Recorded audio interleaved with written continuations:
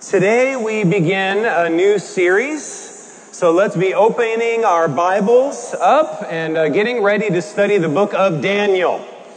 It's a very exciting book in the Bible and hotly debated over the centuries, also very inspiring, a lot of prophetic messages that we're going to dive into over the next several weeks, and just some very inspiring text.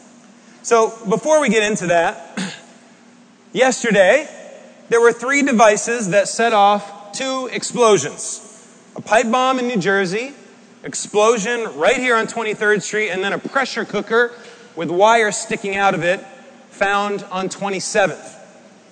It's scary. It's unsettling, and it can feel like a nightmare, a surreal one.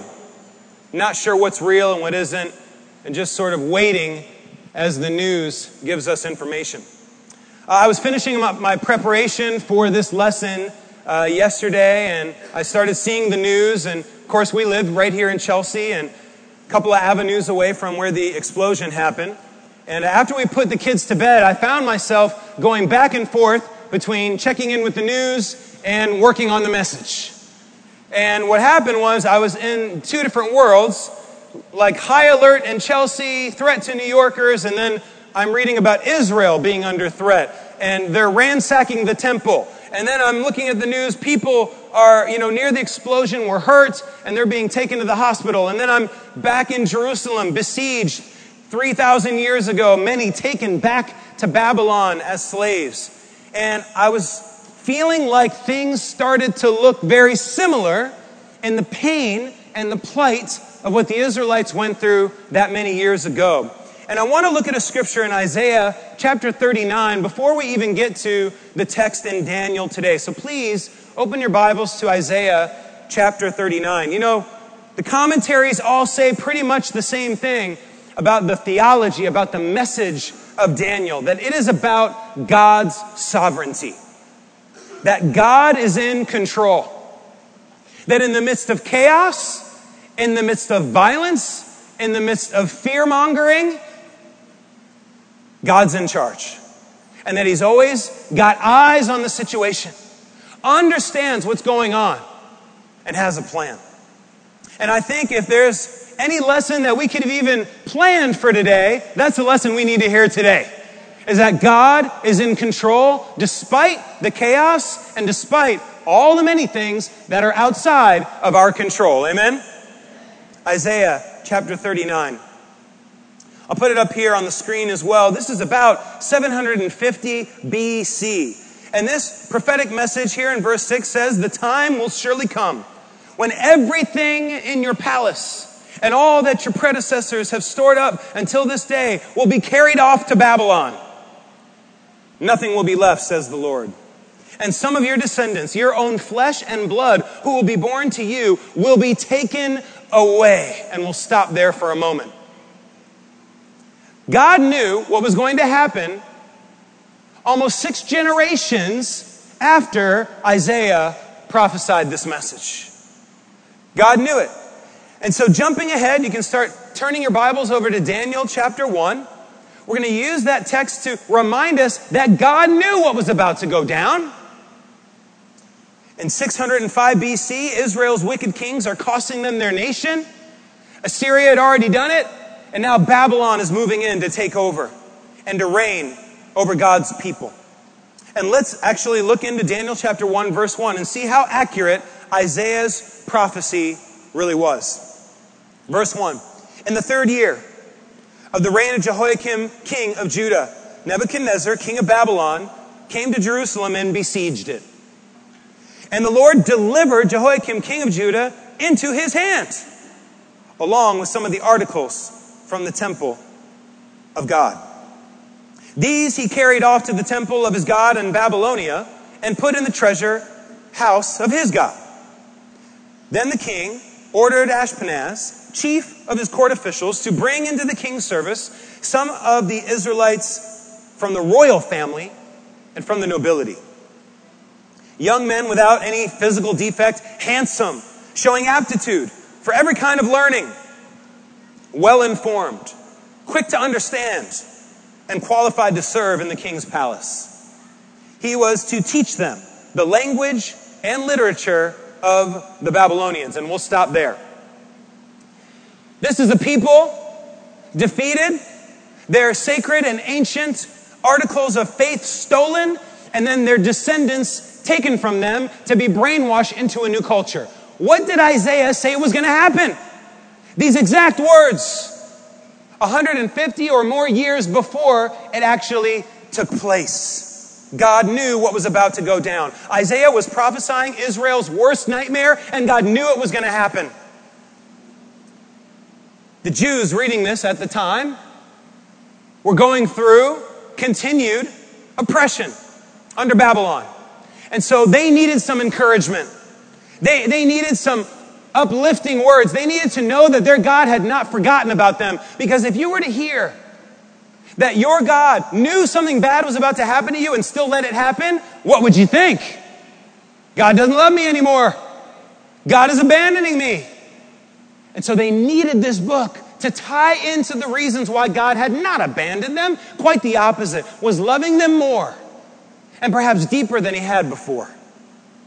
When I say encouragement, many of us, when we go through hard times, don't we need encouragement? Don't we want encouraging words to be said to us? Don't we crave for someone to affirm or validate what we're going through? And when you think about this word encourage, it literally is talking about infusing courage into your soul to give you some extra faith and bravery to go through what you're going through. This is what this book is all about. And it starts with one person. His name is Daniel. Daniel's a special dude. And at this time, him and his buddies are about 14 or 15 years old. And so as you read through the context of his story, beginning here in chapter 1, remember, we're talking about a teenager with incredible faith. Even his name is inspiring. The word Daniel in the Old Hebrew means God is my judge. God is my judge. And to walk around with a name like that in a world where there were a lot of other gods being worshipped, what he's saying is, no, I'm going to be judged by my God. I don't recognize that all of your gods, the Marduks and the Bel and the Ayuks and all the people we're about to meet, I'm going to tell you about their gods. I don't even recognize that they have the authority to judge me. Only my God has the power to judge me. His name is an affront to the world. In 1 Corinthians chapter 4, I want to share with you something up here. There's this interesting cultural thing that happens in the church, this idea of don't judge me, right? And in 1 Corinthians 4:1, Paul talks about it. He says, I care very little if I'm judged by you or by any human court. Indeed, I don't even judge myself. And there's this vernacular that can seep into the church like, you know what? I'm judged by God alone. And, you try to help me out or challenge me in something or help me to work on my humility or work on my love. You know what? I don't care because I don't believe anyone can judge me. Only God judges me. I don't know. Maybe you've ever heard that before in the church. If you've never heard it before in the church, perhaps you'll hear it today or maybe not since I'm talking about it right now. But it can happen.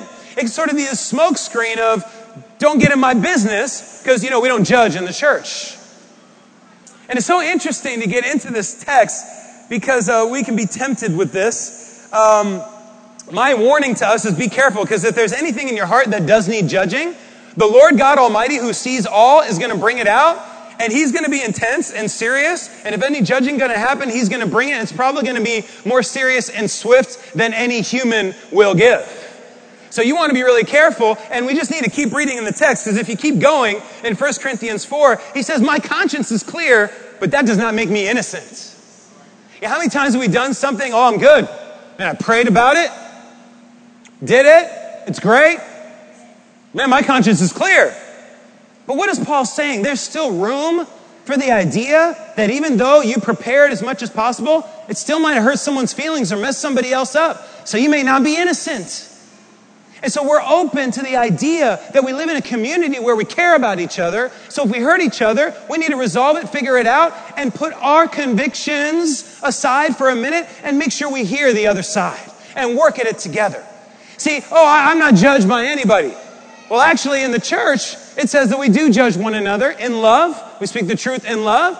We are involved in each other's lives. We belong to one another, and we help each other through the good and the bad times. It continues. Therefore, Judge nothing before the appointed time. Wait until the Lord comes. He will bring to light what is hidden in darkness, and he will expose the motives of the heart. So, no, we can't pull the whole, you can't judge me and all that. Because the Lord wants us to be involved in each other's lives, to do so in love, and to realize ultimately that he's going to bring everything out in the open. You know, if you jump back in the Daniel text in verse 3, there's some really interesting things that start happening with Daniel the teenager and his few buddies. This guy named Ashpenaz, the chief of the court officials, is charged by the king to train and teach these young people to absorb into their culture. And a lot of things happening. I'm going to call it blending identity. This idea, teach or trained, even this word gadal, it means literally to make them great. To make them great Babylonian citizens. To absorb them and assimilate them into our culture. To train them up and to add to the wonderful greatness that is Babylon already. It was actually a great military strategy. It's the classic dominance subordination structure. We're going to bring you in. We're going to dominate you. You're going to be subordinate. And eventually you'll learn our ways and you will exist in our structure and under our leadership. To completely defeat a people, you can't just defeat them physically. And Babylon knew that. You have to also defeat them mentally, emotionally, spiritually even. And if you assimilate the best and the brightest of their culture into yours, the goal would be that their culture would completely erase and that would become totally Babylonian. And this is one of the reasons why they give them new names. So they say, hey, your name is Daniel. God is my judge. That's what it means in the Hebrew. Well, you're now going to be called Belteshazzar, which means Bel, protect the king. Hananiah, the Lord is gracious. Well, we're going to change it to Shadrach, the command of Aku. Mishael, who is like the Lord. Well, it's now going to be Meshach, who is what Aku is. Azariah, the Lord is my helper. Now Abednego, servant of Nego or Nebo. What they have done, even with their identity, their names, is to try to convince them that no longer do they worship their one God, the Hebrew God, but that they are assistants and trainee to become servants of the Most High of the gods of the Babylonians. So this was a cultural genocide attempt to pull all the Hebrews in, erase their culture, and train them in the new way. That would be a tough situation to be in. Not only were they attempting this massive cultural genocide, killing to do so, violence to do so, but with these young people, they gave them a lot of what they might have desired. See, you can do it in a few different ways. You can bait someone with the stick. Sometimes you bait them with the carrot. So what did they give them? They gave them the best the world could have to offer in the king's palace, to give them pleasure, to give them access to all kinds of intellectual circles, to books, to mathematics, to philosophy, to physical training. The blending identity stopped at no point. Whatever you wanted, whatever you needed, we'll give you. Your desires will be met. Become completely Babylonian. And on top of everything, I don't know what your love language is, but one of mine is food. You want to encourage me? It's pretty simple. I love it. I love food. It stops me in my tracks. I could talk about food for hours. Many times in sermons, I've been corrected afterwards because food makes it in the message too often. It gets a little distracting. I have to work on that. Even now, I'm going down that road. But it's biblical, and let me tell you why. The word food that's used here in Daniel chapter 1 is actually poorly translated to the word food. The better translation for this original language, the way it was written many, many years ago, is actually a qualifier and then the word food. Rich food. Food doesn't even cut it. It was the richest of fare. It was the best Babylon had to offer. The best plate of whatever you wanted, the best drink. It was so good, you'd be drooling as they served it up. Many of us go to brunch on Sunday after church, right? You're thinking about it now. Oh, I didn't eat breakfast. I'm getting ready. We start to salivate. We can become even emotional when we get food or not get food, right?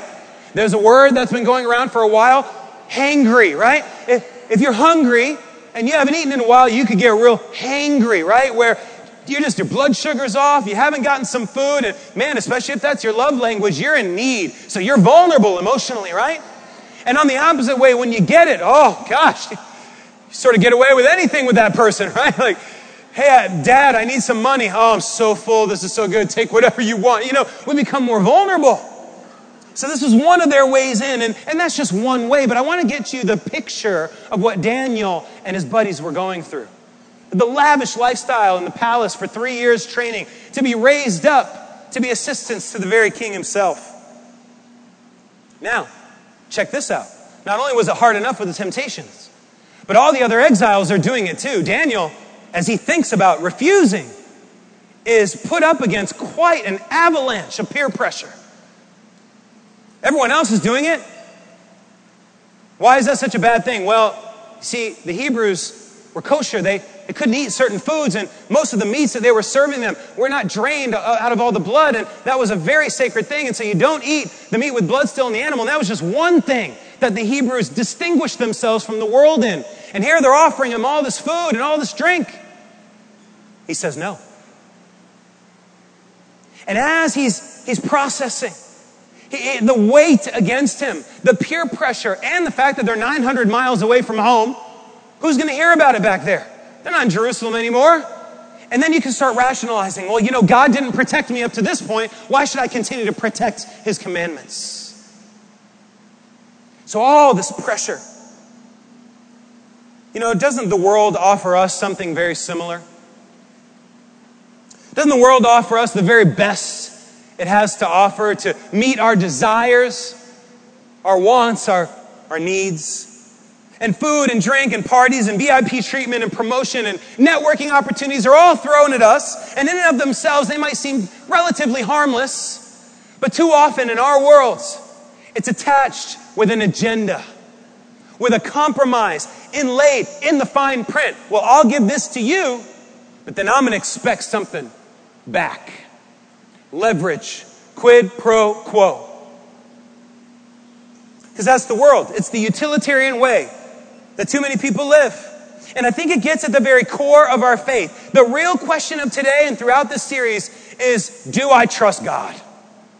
Do I trust God? Here's Daniel in the midst of this situation. This is only the beginning of many different challenges that he's going to go through.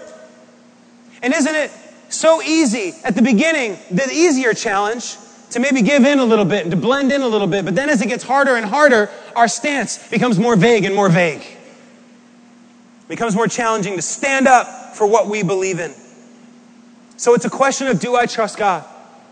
It was fear that moved so many hearts to break, to compromise, to give up what they believed about their Lord. And still today, that is our struggle. 2016, New York City, we have fears. What's going to happen if I don't blend in? What's going to happen if I stand out too much? What's going to happen if I'm distinguished because of my faith? And the fear sets in. What's the opposite of faith? Some say it's cowardice, fear. I think fear and faith are opposites. Faith is not the absence of fear. It's still being able to trust a God in the midst of fear. And that's what inspires me so much about faithful people. We can ask ourselves the hard question, well, if I don't go to the party after work that everyone's going to, and I know what that's going to look like, then I'm going to be seen as different. I'm going to be treated differently. I'm going to have less respect in my working world. I'm going to have less of a rapport with the people that I'm networking with. It might cost me my job. And we extrapolate out the fear of standing out. If I don't flirt, if I don't drink, if I don't assimilate, I'll be laughed at, I'll be ostracized, I'll be shunned, I'll be left out, and that's scary, and I'm afraid of that. And then it starts to eat away at our faith. Now let me ask you a question. What does Daniel do? As you scroll through the rest of the text, as you read a little bit beyond verse 4, we don't have time to read it right now, but many of us know it, and I'll tell you what happens. Does Daniel stage a gigantic protest? No, he doesn't. See, some of us are extremists. We're like, fine then. If I'm not going to blend in, then I'm going to stand out. Oh, watch out. I'm going off. I'm writing a memo out to everybody. I'm going to stand up on my desk in the cubicle and start preaching. I'm going to go off. Everyone will, I'll get fired from my faith. Oh, yeah. Okay, and the extremists. What does Daniel do? If he's a good example for us in the text for a reason, does he do that? No. Okay. Does he kick and scream? Does he quit? Does he run away? None of the above. Here's what he does.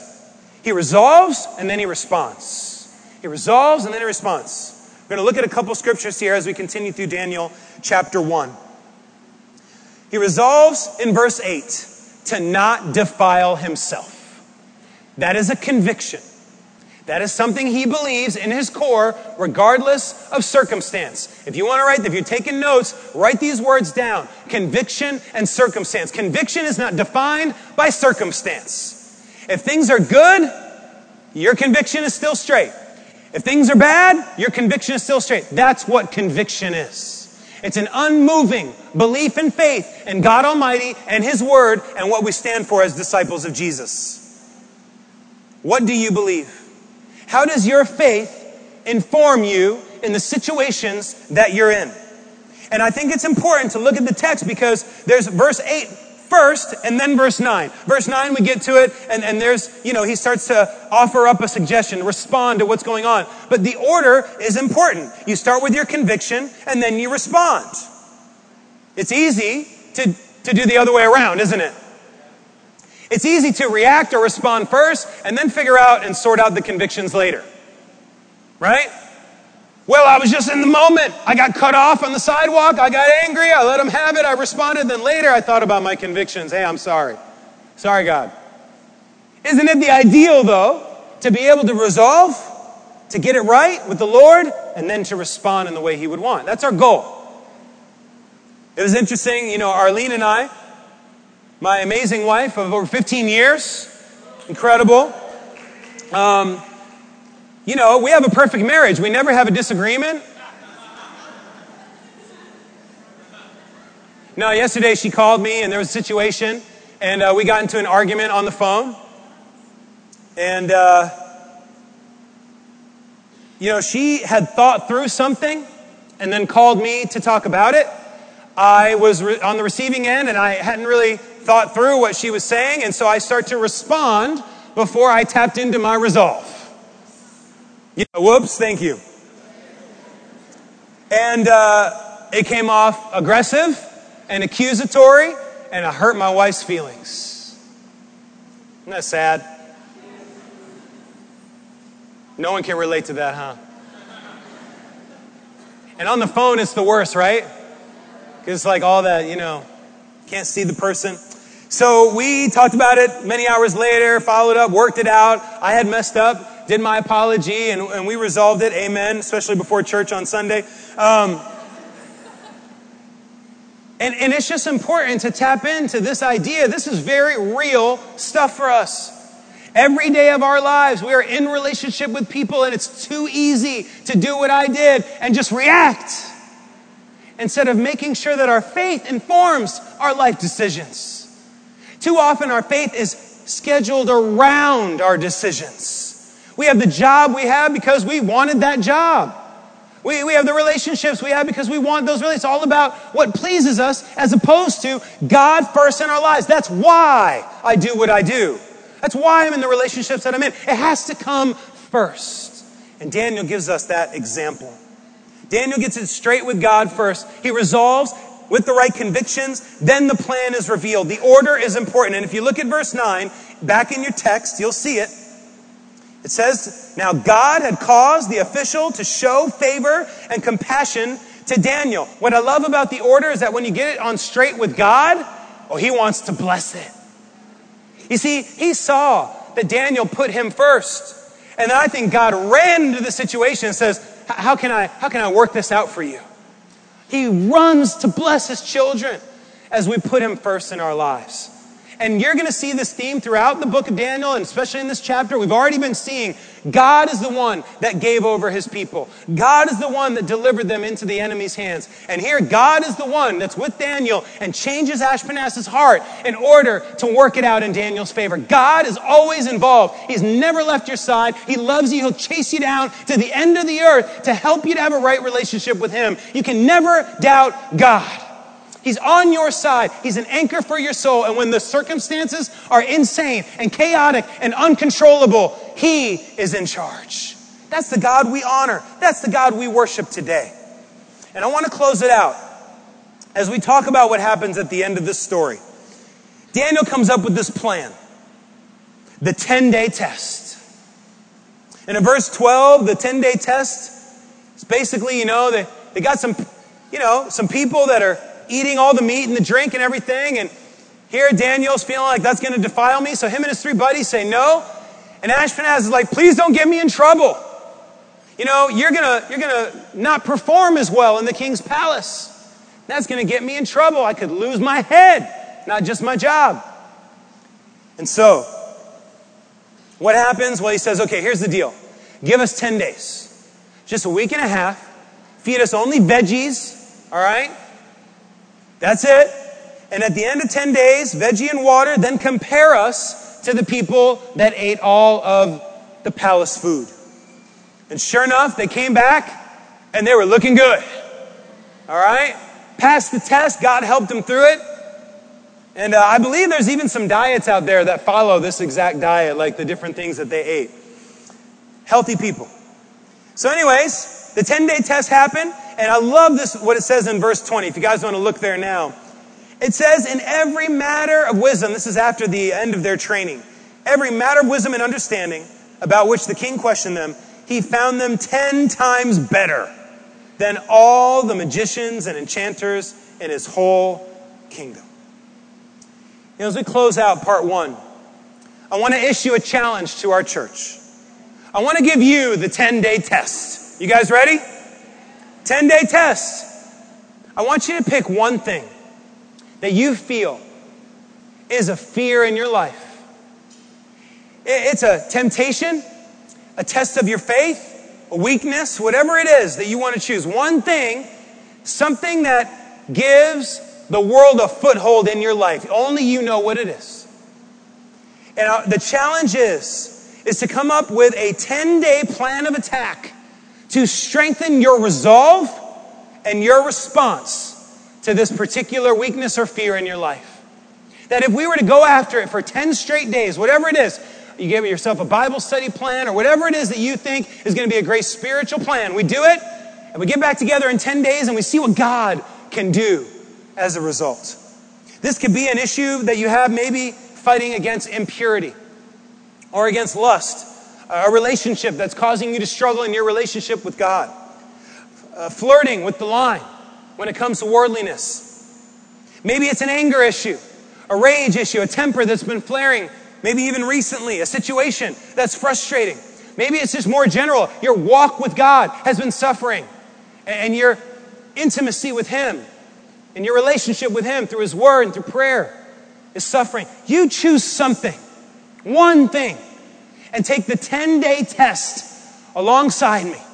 And let's ask God in prayer that after the 10 days' time, we will be 10 times better than when we started today.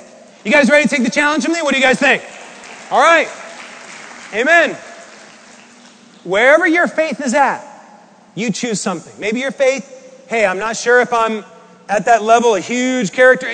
Just choose something smaller then. And let's see God work. Whatever it is that you feel like you're going to do. Now, I know all of us clap. Some of us were like, I'm not clapping because that means I agree to the challenge. So I'm not ready yet. I'm going to pray about it and I'll get back to you. That's fine. It's between you and God. We're not going to write names down and write what your challenge is. We're just going to let God work in our lives. And I think He is honored when we have times like this where we focus and set our minds on something specific.